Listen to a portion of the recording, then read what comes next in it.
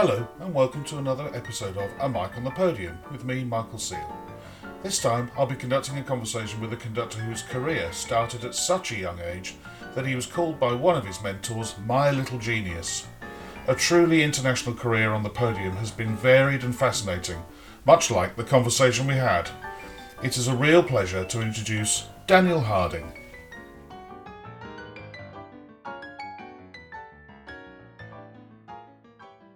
Daniel Harding, what a wonderful pleasure to speak to you. Yeah, thank you for having me, Mike.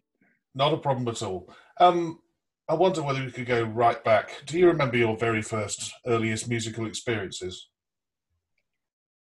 Um, I grew up in a family where music was part of part of life. So my father was a an amateur viola player, and my mother, how should I put this?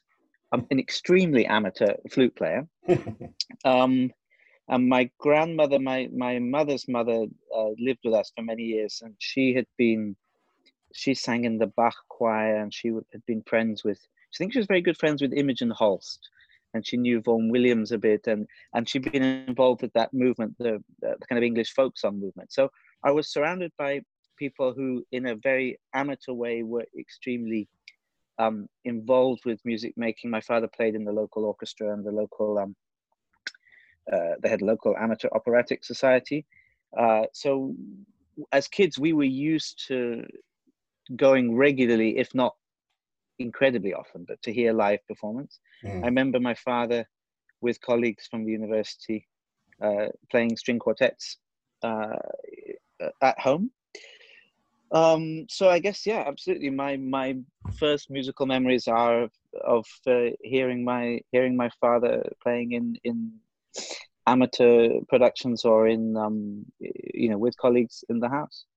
When you went to see your parents play in their amateur orchestra, was there an instrument that grabbed you, or did you just enjoy it, or were you, even at this stage, were you just unaware that music was going to be something for you? Well, every family has its stories, and the story in our family is that there was I guess, a Christmas performance of Messiah, and that I slept on my mother's shoulder, woke up for the trumpet shall sound, and then rather noisily told her, "I'm going to play that." And indeed, trumpet was my instrument. It's not the first instrument I learned to play. I had to wait, and I guess I started the trumpet when I was 8, when I kind of had my adult teeth. Um, but it was the instrument that made me want to be a musician, and apparently it was hearing the trumpet shell sound and that performance somewhere in Oxford that gave me that inspiration or that kick. So yes. So on to Cheatham's, and did you enjoy that specialist music school feeling, vibe that you get at places like Cheatham's? I did. I mean, I was never under any pressure from my parents to stay there.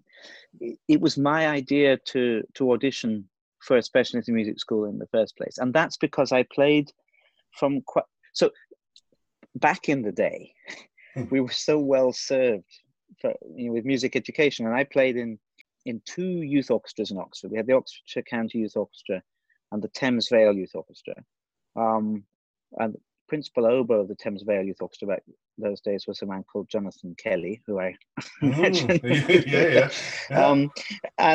So there were these 2 brilliant youth orchestras, and even before that stage, we had the Saturday morning music school where I played in a wind band, I played in orchestra, and those were the really formative musical experiences for me. It was being with other kids and playing, sometimes arrangements, easy arrangements, but of great music, and feeling that thing you get from that, which you can't get anywhere else, and you're becoming kind of addicted to that.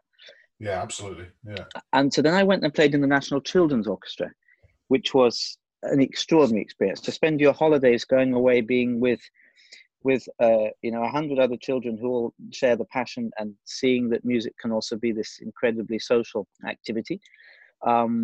And in the best sense, the incredible feeling of pride you have, and you get that you're 10 or 11 years old, and you go somewhere and you play a concert, and it all feels so grown up, and you're playing this music that has so much power in it that kind of you feel part of. That's these are life-changing experiences. And I realized, so I made lots of friends in the National Children's Orchestra who were at specialist music schools. And I think that my thought was, going to Chetham's or going to Wells or whatever it is must be like being in the National Children's Orchestra all year round. Yeah. And so I'm the one who said to my parents, I want to audition, I want to try that. And if it hadn't been somewhere I was happy, then I wouldn't have stayed. I mean, I look back and it wasn't always easy, but I don't think teenage years are. No, it doesn't matter where you are, does it? Yeah, it doesn't matter where you are. And school is tough. It has good moments and bad moments. Being away from home is, boarding school is something to deal with. But I never had any kind of teenage rebellion. I always had an incredibly good relationship with my parents. And I think that may be connected to the fact that I was away from home. You don't have that kind of pressure, that tension, which can sometimes be between parents and adolescents. My son had a very similar path in that he played, or both my children played in the National Children's Orchestra. And my son then had the same feeling, and now he's at school at Wells. And I think exactly the same reason. He thought, wow, I can have this experience all year round, and it's something that he absolutely loves. Yeah. Obviously, youth orchestras and Chetham's played a big part in your life. During this time, are you now starting to dip your toe into conducting your friends and colleagues? So we had a wonderful guy at Chet's at the time called Colin Tutchin, who left shortly after I arrived. I think he was director of music at Warwick University. But he was one of those teachers who was kind of loved and admired by everybody. And he gave conducting classes. And that was I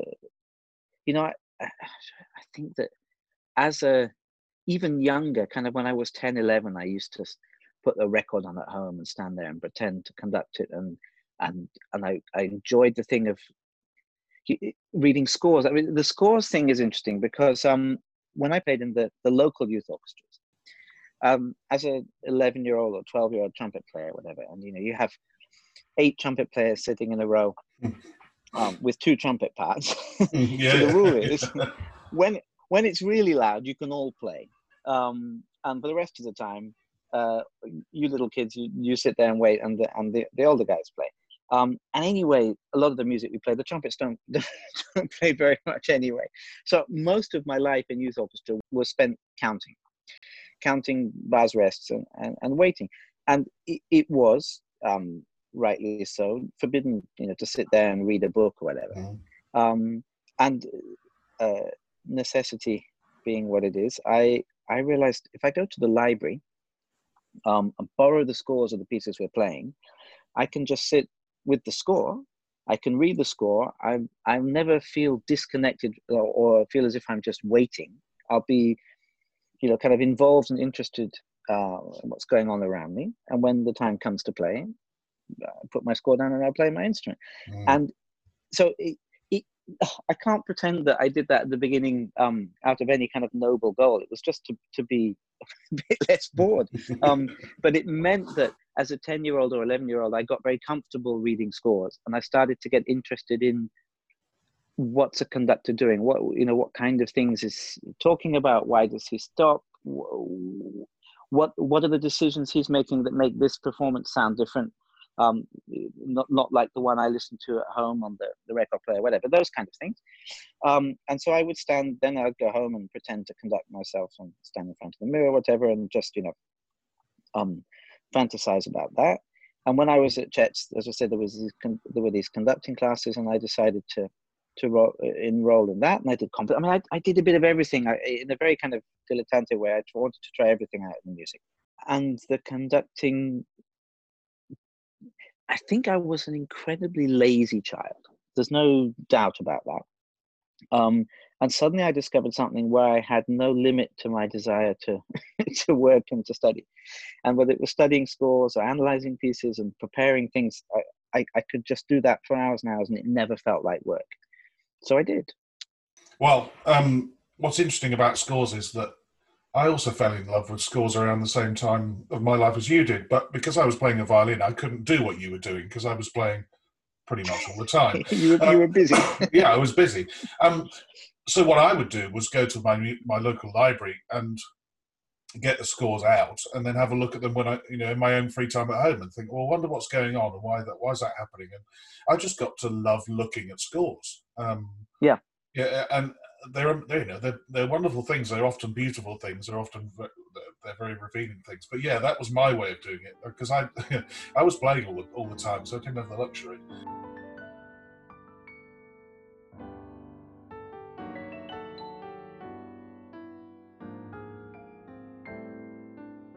You're now sort of getting into conducting. You've had lessons with Colin. There's the very famous story now of a tape being sent to Simon Rattle. Yeah. How did that come about? The Piero Lunaire and the tape being sent. Well, I went to church when I was 13, and I think that the story with Simon and the Piero Lunaire must have been kind of 3 or 4 years later. And by that point, I was obsessed with the idea of being a conductor. The perspective of the school was that they didn't have the resources to teach people to be conductors. So, you want to learn to be a conductor, you need to have an orchestra to conduct, and we can't provide that. You should become a conductor having spent 20 years playing in a professional symphony orchestra. And that's another debate. All of those things. I can understand that, having spent 22 years playing. Yeah, but yeah, I mean, there are things to agree with and there are things to disagree with, and that's fine. But that's just how it was, and they're absolutely right that training conductors is very resource intensive. But I realized at some point I was surrounded by the resource I needed, which is musicians. And again, for better or for worse, the way it worked at school was that orchestra was something that happened once a term. So at the end of term, there would be a week or some preparation period before, and then there'd be a week of intensive orchestra stuff and concert.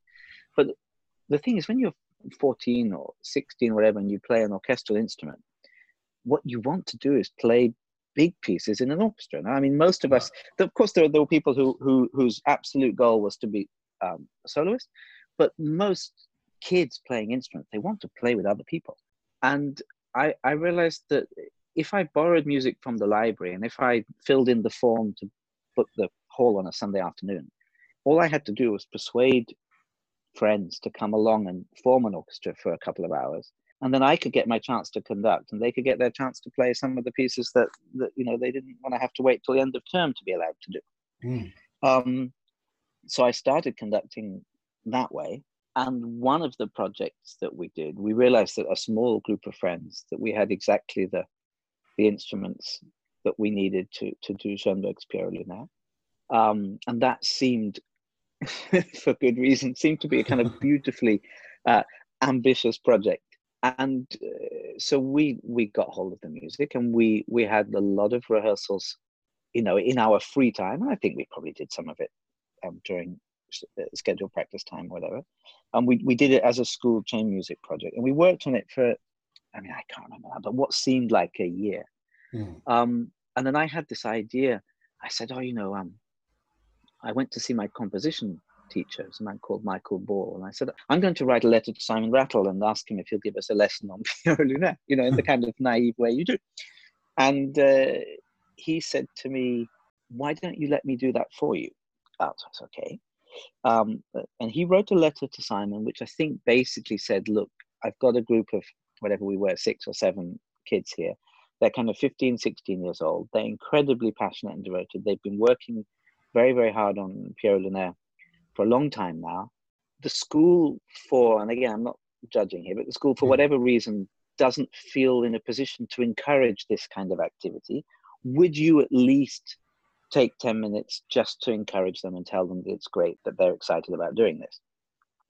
And Simon tells it that, he got this letter and he thought, well, either these kids are crazy or they're interesting. So we should give them some kind of encouragement. And he invited us. He said his wife at the time, Elise Ross, they used to perform Piero Lunaire together a lot. They were preparing some performances in Birmingham with the Birmingham Contemporary Music Group. He said, why don't Daniel, with the pianist, Tim Horton, and Eleanor Mennel, who was singing. Why don't the three of them come down, and we'll give them an afternoon, and we'll just look through the piece together. And and I think his idea was, I'll just give them some encouragement and meet these crazy teenagers who want to play Schoenberg. So we used the resources of the school, because these are the advantages of a place like Chet's. Not only all the fascinating people and students, but we were able to book a kind of studio. And over a few nights, we put a tape together of us doing Pierre Lunet, because we said, okay, if three of us are going down, but we would love to be able to show him what we've been doing with everybody. So we put this tape together, and we went down to Birmingham. And I think, I kind of took it out. He said, so he took us in to the house and gave us a cup of tea and was very welcoming. And I said, look, we've got this tape. Do you want to hear it? And he was I don't think he had no idea what to expect from us. He's like, okay. So we'll put the tape on. And we listened to the entire thing together. And then he said kind of the most Simon thing you could possibly imagine. He said, we just did this, we did this piece a few weeks ago with players from the Berlin Philharmonic. And your performance is really, it's more accurate than ours. And we just, kind of dying here. And then he said, and then you kind of wait. And then he said, but you don't understand anything, do you? and in those kind of 15 seconds, you have everything about how Simon presents reality. And he said, so look, I don't need to talk to you about how to play this piece, because you've kind of figured all that out. But let's see if we can talk about what this music's about, because that seems to be what's escaping it. And I mean, in so many ways, if you have to talk about things that way, the most important moment of my life, yes, that of course, conversation. Yeah. And it all went from there with him, because I mean, he said to me, look, come down again in a few weeks when I'm doing the rehearsals with the BCMG, and just come and hang out and watch us rehearse. And at that point, he gave me a chance. He said, look, conduct for a few minutes. I'm going to go and listen to the balance in the room. And that seemed to go okay, and the musicians weren't outraged to be conducted by me for a few minutes. I mean, you and I both know very well that someone standing there and beating time during somebody else's rehearsal is a shadow of what conducting is, but it gave him a chance to see whether physically it worked or not. And it grew from that. And there was, then he took me on board for a project with the CBSO, which was the recording of the Henze 7th Symphony. And he asked me to learn that and assist him on it. And he gave me a chance to conduct the orchestra in a run through of the first movement of that. Because I mean, then I think it really was useful for him to go out in the room and listen to it, but also then he could see how that worked. And that's what, 1992, something like that. So 28 years later, the relationship with him and all the things that I started to learn from that, it's all, there's a long line there that began because of that letter from my composition teacher. I remember very, very well the day that you conducted Henze 7, because it was the day I did my final audition for the CBSO to get my job in the lunch break, which was possibly the most frightening experience of my life. But by the end of that day, turned into a happy experience because I'd been offered a job. I remember playing for you. You then conducted the whole of the Bartok Miraculous Mandarin Suite, and then did a late jump in for Das Lied in Paris. So it was a bit of a whirlwind that time with the CBSO. Yeah. I mean, even hearing you say that, and when I kind of think back to some of those things, it all seems utterly absurd. And I'm not sure. I think that's the thing, that when you're 16, 17 years old, I mean, the Das Lied was a little bit later. I think I was 19. But thank goodness you've got no possibility to understand how crazy it is. Because I think if I'd had any perspective on it, I would have been paralyzed with fear. And as it was, all of those things were just the most unbelievable experiences and joy and kind of and challenge in all the positive sense. And there was no, I didn't have the capacity to understand how far away from my own competence it was to be doing those things. and that probably helps you to get through better than you should. I mean, I remember playing in both of those, both the Bartok and the Das Lied. And I remember thinking then, and I look back on it now because of my own experiences with that orchestra, I remember thinking then how the orchestra were really rooting for you to do well. Both the first time when you did the Bartok, but also the stand-in in Paris with the Das Lied. And I think that with that orchestra, there's definitely a feeling of rooting for somebody when they're either very young or there's a stand-in like that when everybody's in it together. Yeah. So I think that think, that would have helped, surely. I would hope so. Anyway. But I mean, I think you touch on something absolutely fundamental about conducting, which is, I'm sorry to say something so obvious, but you can't conduct on your own. I mean, it just doesn't, it doesn't exist, and nobody's a good conductor on their own, and nobody's a kind of a bad conductor. I mean, and I've had literally that experience.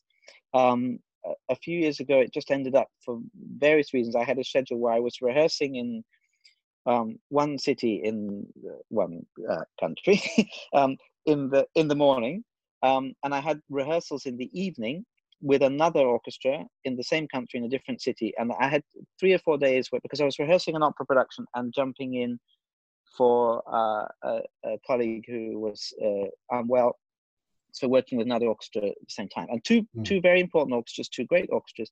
And I promise you, in the morning I was an appalling conductor who couldn't get a single chord together or show a single tempo, and in the evening I was a conductor who simply had to imagine the color, and the musicians could read it in my hands, and it all happened. And there you go. We don't exist without the thing that happens or doesn't happen with the musicians in the moment. And what you say about when an orchestra's rooting for someone, the orchestra's goodwill can't give you good technique, nor can it give you good ears. But we can't do anything without the goodwill and the support of an orchestra. And it is incredible how, if for whatever reason an orchestra says, we want to give this conductor everything we've got,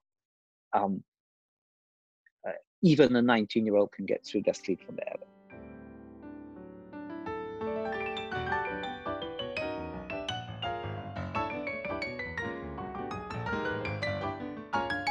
So after a couple of years with Simon Rattle and the CBSO, assisting Simon, you were then offered the chance to become assistant to Claudio Abbado and the Berlin Philharmonic. What were the differences between those 2 great conductors in how they used you, how they taught you, how they overlooked your progress? I think the 2 positions in many ways couldn't have been more different in terms of what was expected. My time as an assistant in the CBSO, if I look back, I think that was basically Simon doing everything he could to help me. It was all about him giving me an incredible educational experience. My time as assistant in Berlin was much more straightforward in terms of I was there to do whatever made Claudio's life easier. I was basically an extra librarian with a pair of ears in rehearsal if he had a question. What Simon did for me with the cooperation of the musicians of the CBSO is completely extraordinary, and it's not something it's a kind of once in a lifetime act of generosity. My job in Berlin, it was much more up to me to say, okay, I'm here to do at times pretty boring kind of office job, copying things into parts, whatever. But the opportunity is there to learn an enormous amount, and it's just up to me to create my way of doing that. So they were very, very different. Yeah. In the end, Claudio Abbado is one of the most generous people I've ever met. He could also not be, but he had the capacity. He had a capacity for unbelievable generosity, especially towards young musicians. And if you think, you go around any orchestra today, you will find a large group of musicians who got their initial kind of orchestral experience and training in one of the orchestras he set up. So there's an entire generation of musicians who are everywhere, who are kind of part of that philosophy he wanted to spread about how an orchestra works and what an orchestra is. So through the European community, then the European Union Youth Orchestra, the Gustav Mahler Youth Orchestra, chamber orchestras he set up, he spent so much time and so much energy providing or creating these orchestras where thousands and thousands of young musicians got indoctrinated into what for me is the ideal philosophy about how orchestras work. And what he did for me in terms of just sticking up for me or just using his position to say, I think you should give this opportunity to Daniel, or Daniel's a serious guy. But just those very simple things, when a conductor of that stature stands behind you and supports what you're doing, because as a 19-year-old, as I was when I went to be his assistant, it's just an extraordinary chance. And he wasn't someone who would talk about music or talk about what he was doing, or he wasn't comfortable dissecting anything. And as well as I do, Simon has got an almost kind of Leonard Bernstein-like ability to talk about things and to explain things, and then he's got no fear of he'll talk about what he finds difficult, he'll talk about what he finds easy, he'll tell you what he thinks you've done which is absolutely appalling, and he'll tell you why, he'll tell you what he thinks is good. He can explain, he's able to see in himself what he does that has a certain effect on an orchestra, and he can see that in other people, he can analyze it. I mean, his ability to step back from a situation and see everything about it is extraordinary. And I think that Claudio, whether he couldn't do that, whether he didn't want to do that, whether he was afraid of doing that, I don't know. But it just wasn't his way. So if you wanted to learn something from him, you had to do the learning yourself. You had to watch and observe and try and understand, because despite all of his generosity and his kindness, it just wasn't open in that way. And on that point, I read on the internet, because I do my homework, it was an article somewhere buried away in the World Wide Web that said that other than you've just said Colin Touchin, you did some early classes with him at Chet's, it says that you've never had any conducting lessons. Yeah. So in that regard, did neither Simon or Claudio ever really talk to you about technique? I mean, yeah. And they're both very different. Technically, they're both very different. Claudio, never. It just wasn't. It just wasn't the way it worked with him. That wasn't the way he thought about things. Although of course he was a Swarovski student in Vienna, and although his way of conducting is unlike anybody else's and appears to be incredibly personal and free, you can absolutely see that he had a very, very strict, Viennese education about how to conduct. You can see all of the basis of it, and then he made it his own. But it wasn't something that he discussed or analyzed. Simon, there were times where literally he would sit down at the piano and say, "Conduct that for me," and he would talk to me about things he saw. So, that's not clear, that's not.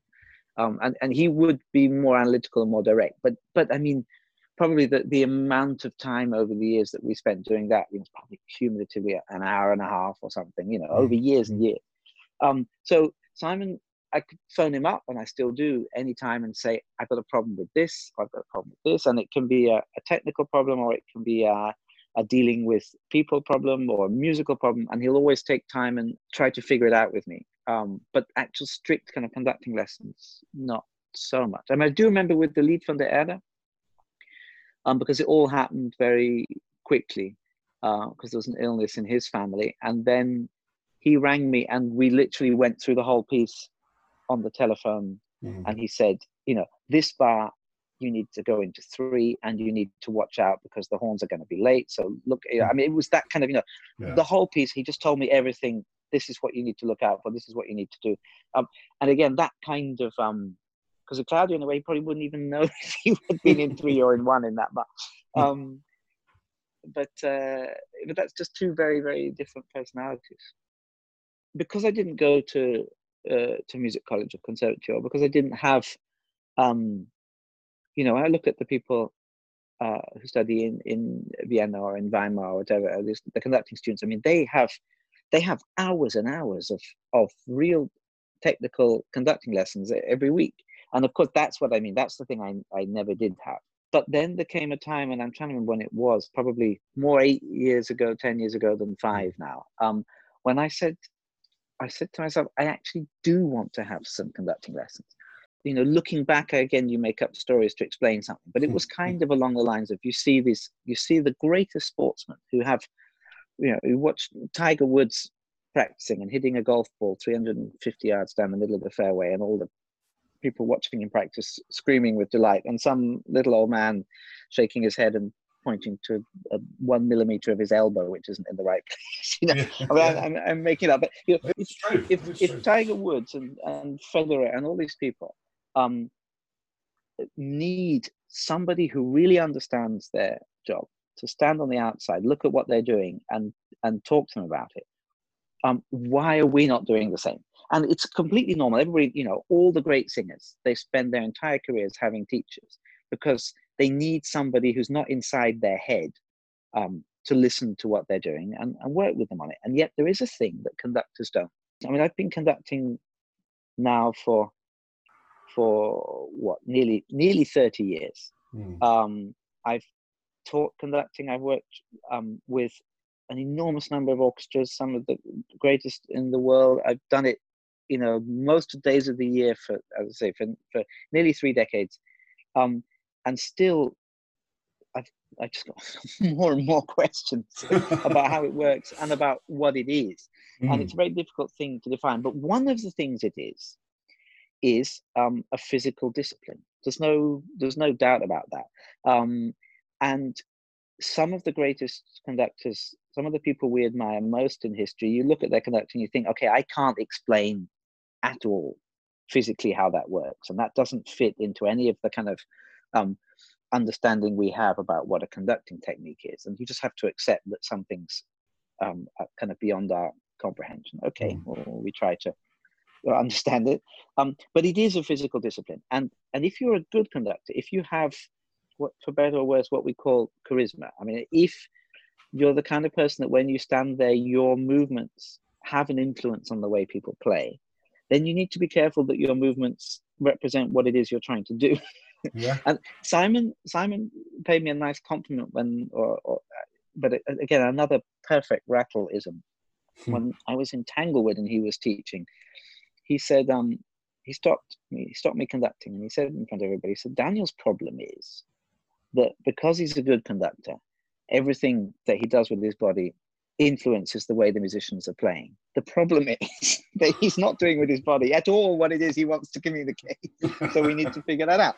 But I mean, I think the first stage to being a conductor is that your movements do need to have an influence. Then we can try and make those movements more helpful. But so I thought I kind of taught myself to conduct by watching other people doing it, and by starting at a very young age to conduct and having pretty good ears so that I could hear, does this sound like what I want? And what can I do to change that? So, you know, trial and error kind of way of learning to conduct. And Simon Rattle, who is one of those people that, I mean, every word he says to you, you know, kind of burns into your memory and has an impact. He always said, you know, he would say to me, or he would say to people in front of me, you know, Daniel has an incredible physical gift, right? And so I just kind of said, okay, I've got an incredible physical gift, fine. And then you found myself at kind of 35 years old, and I think, hang on, my ideas about music develop, and my frustration at not being able to get all of that without talking and hours and hours and hours. It's, you know, that frustration gets greater and greater. Hang on, maybe I don't have a great physical gift, or maybe I need to spend as much time now working on that as I've spent working on just the things that I'm thinking about. And I also kind of thought, maybe it'll be really, really interesting to see if I can, you know, this thing that I've been doing for nearly 30 years, maybe I can just really try and do it better.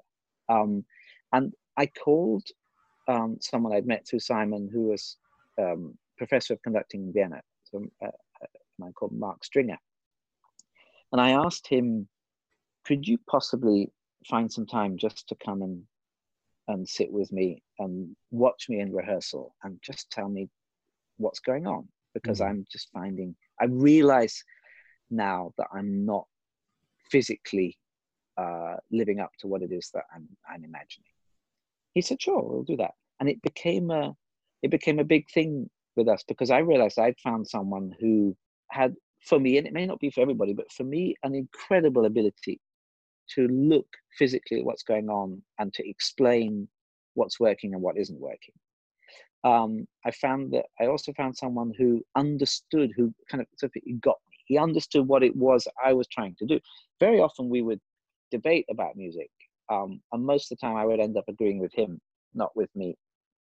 But he understood what I was trying to do, and for someone to be a good teacher on the technical side, certainly for a conductor, you need them to be sympathetic to your musical goals. And he was able to do all of this in a way that I could really feel like almost on a kind of daily basis, the results.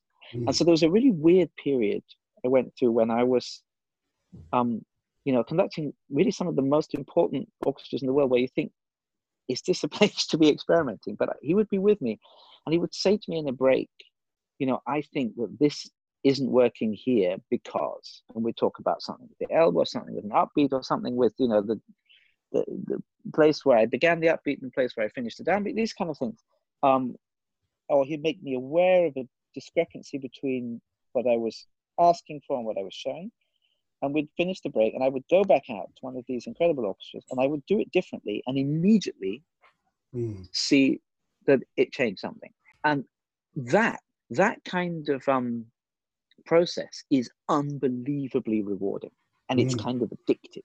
You think if you can see results that quickly, and it has that kind of impact, then why would you not want to do it all the time? And so I spent quite a few years really with a lot of weeks per year with him giving me as hard a time as possible.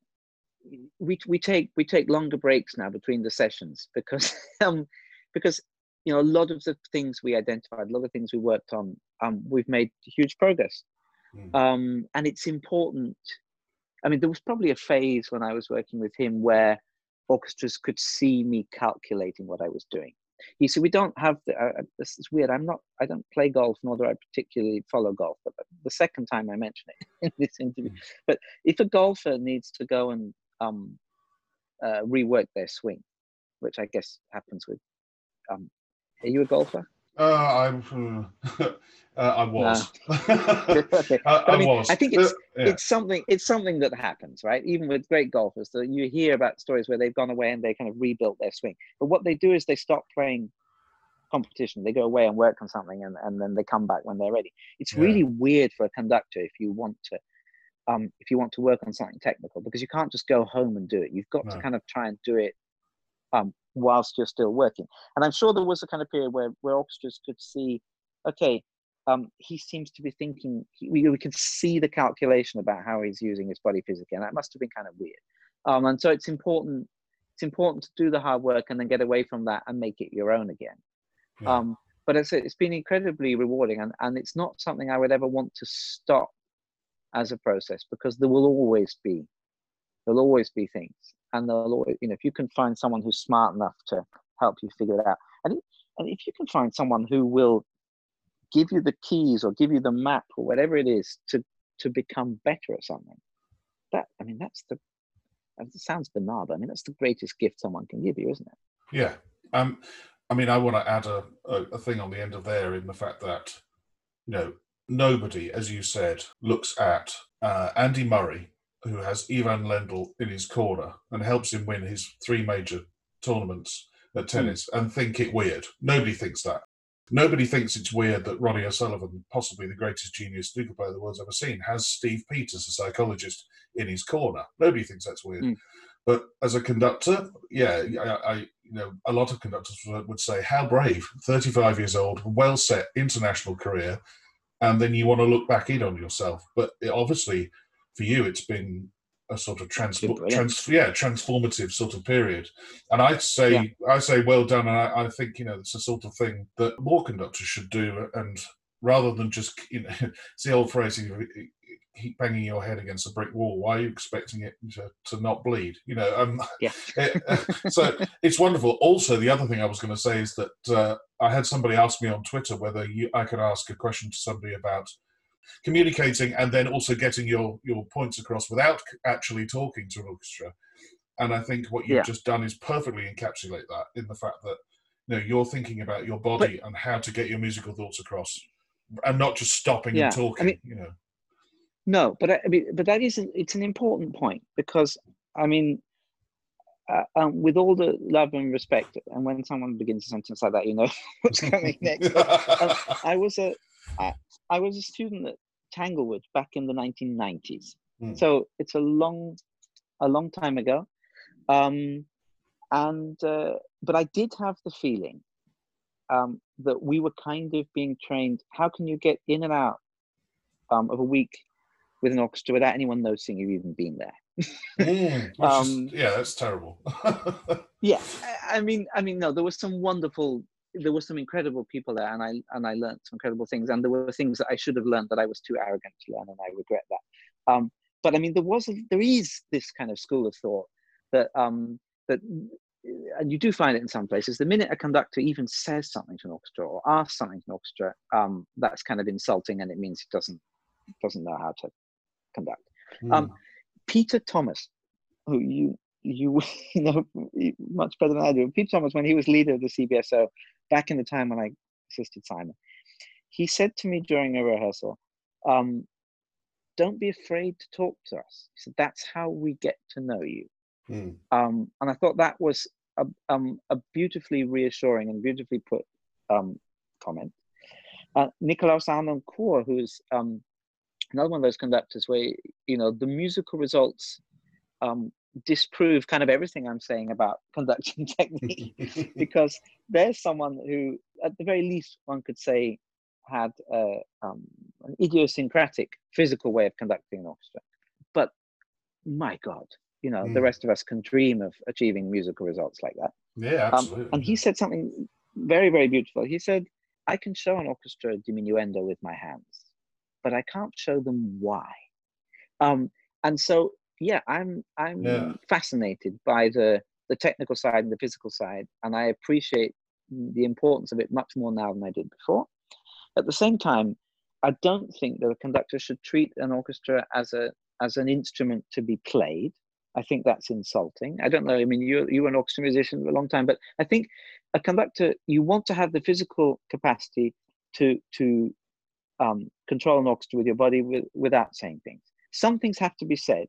Yes, that's true. Yeah. And you want to involve an orchestra in what's going on as well. You don't just want to manipulate them like puppets. I think that's weird. To be afraid ever to talk about what you're thinking, what you're imagining, means that you're shutting the musicians out of the process and you're just manipulating them. And I find that wrong.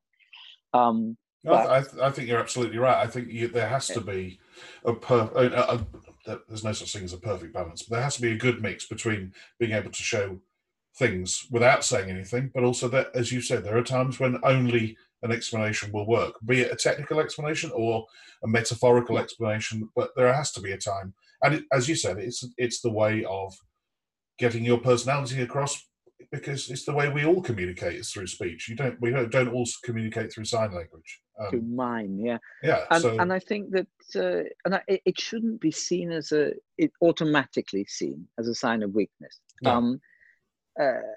And again, and I think the balance will always be different. There are orchestras, or there are groups, or there are weeks, because we're all different from one moment to another. But there are times as a conductor where more talking is required than is necessary, and there are times when you just need to understand this isn't the moment. I need to keep my mouth shut and do it a different way. And of course, in the end, we all want to have all of those kind of weapons in our armory, and you pick the right knife, whatever it is I'm going from golf to cooking there, but you know what I mean. You want to find the right tool for the moment, and the more tools you have, the more chance you have. A Mic on the Podium was devised and produced by Michael Seal with music by Ben Dawson. Next time, Daniel Harding and I continue talking about his early experiences as a professional conductor, what conducting orchestras in London and Paris is like, and I find out how flying became such a big part of his life. Until then, bye bye.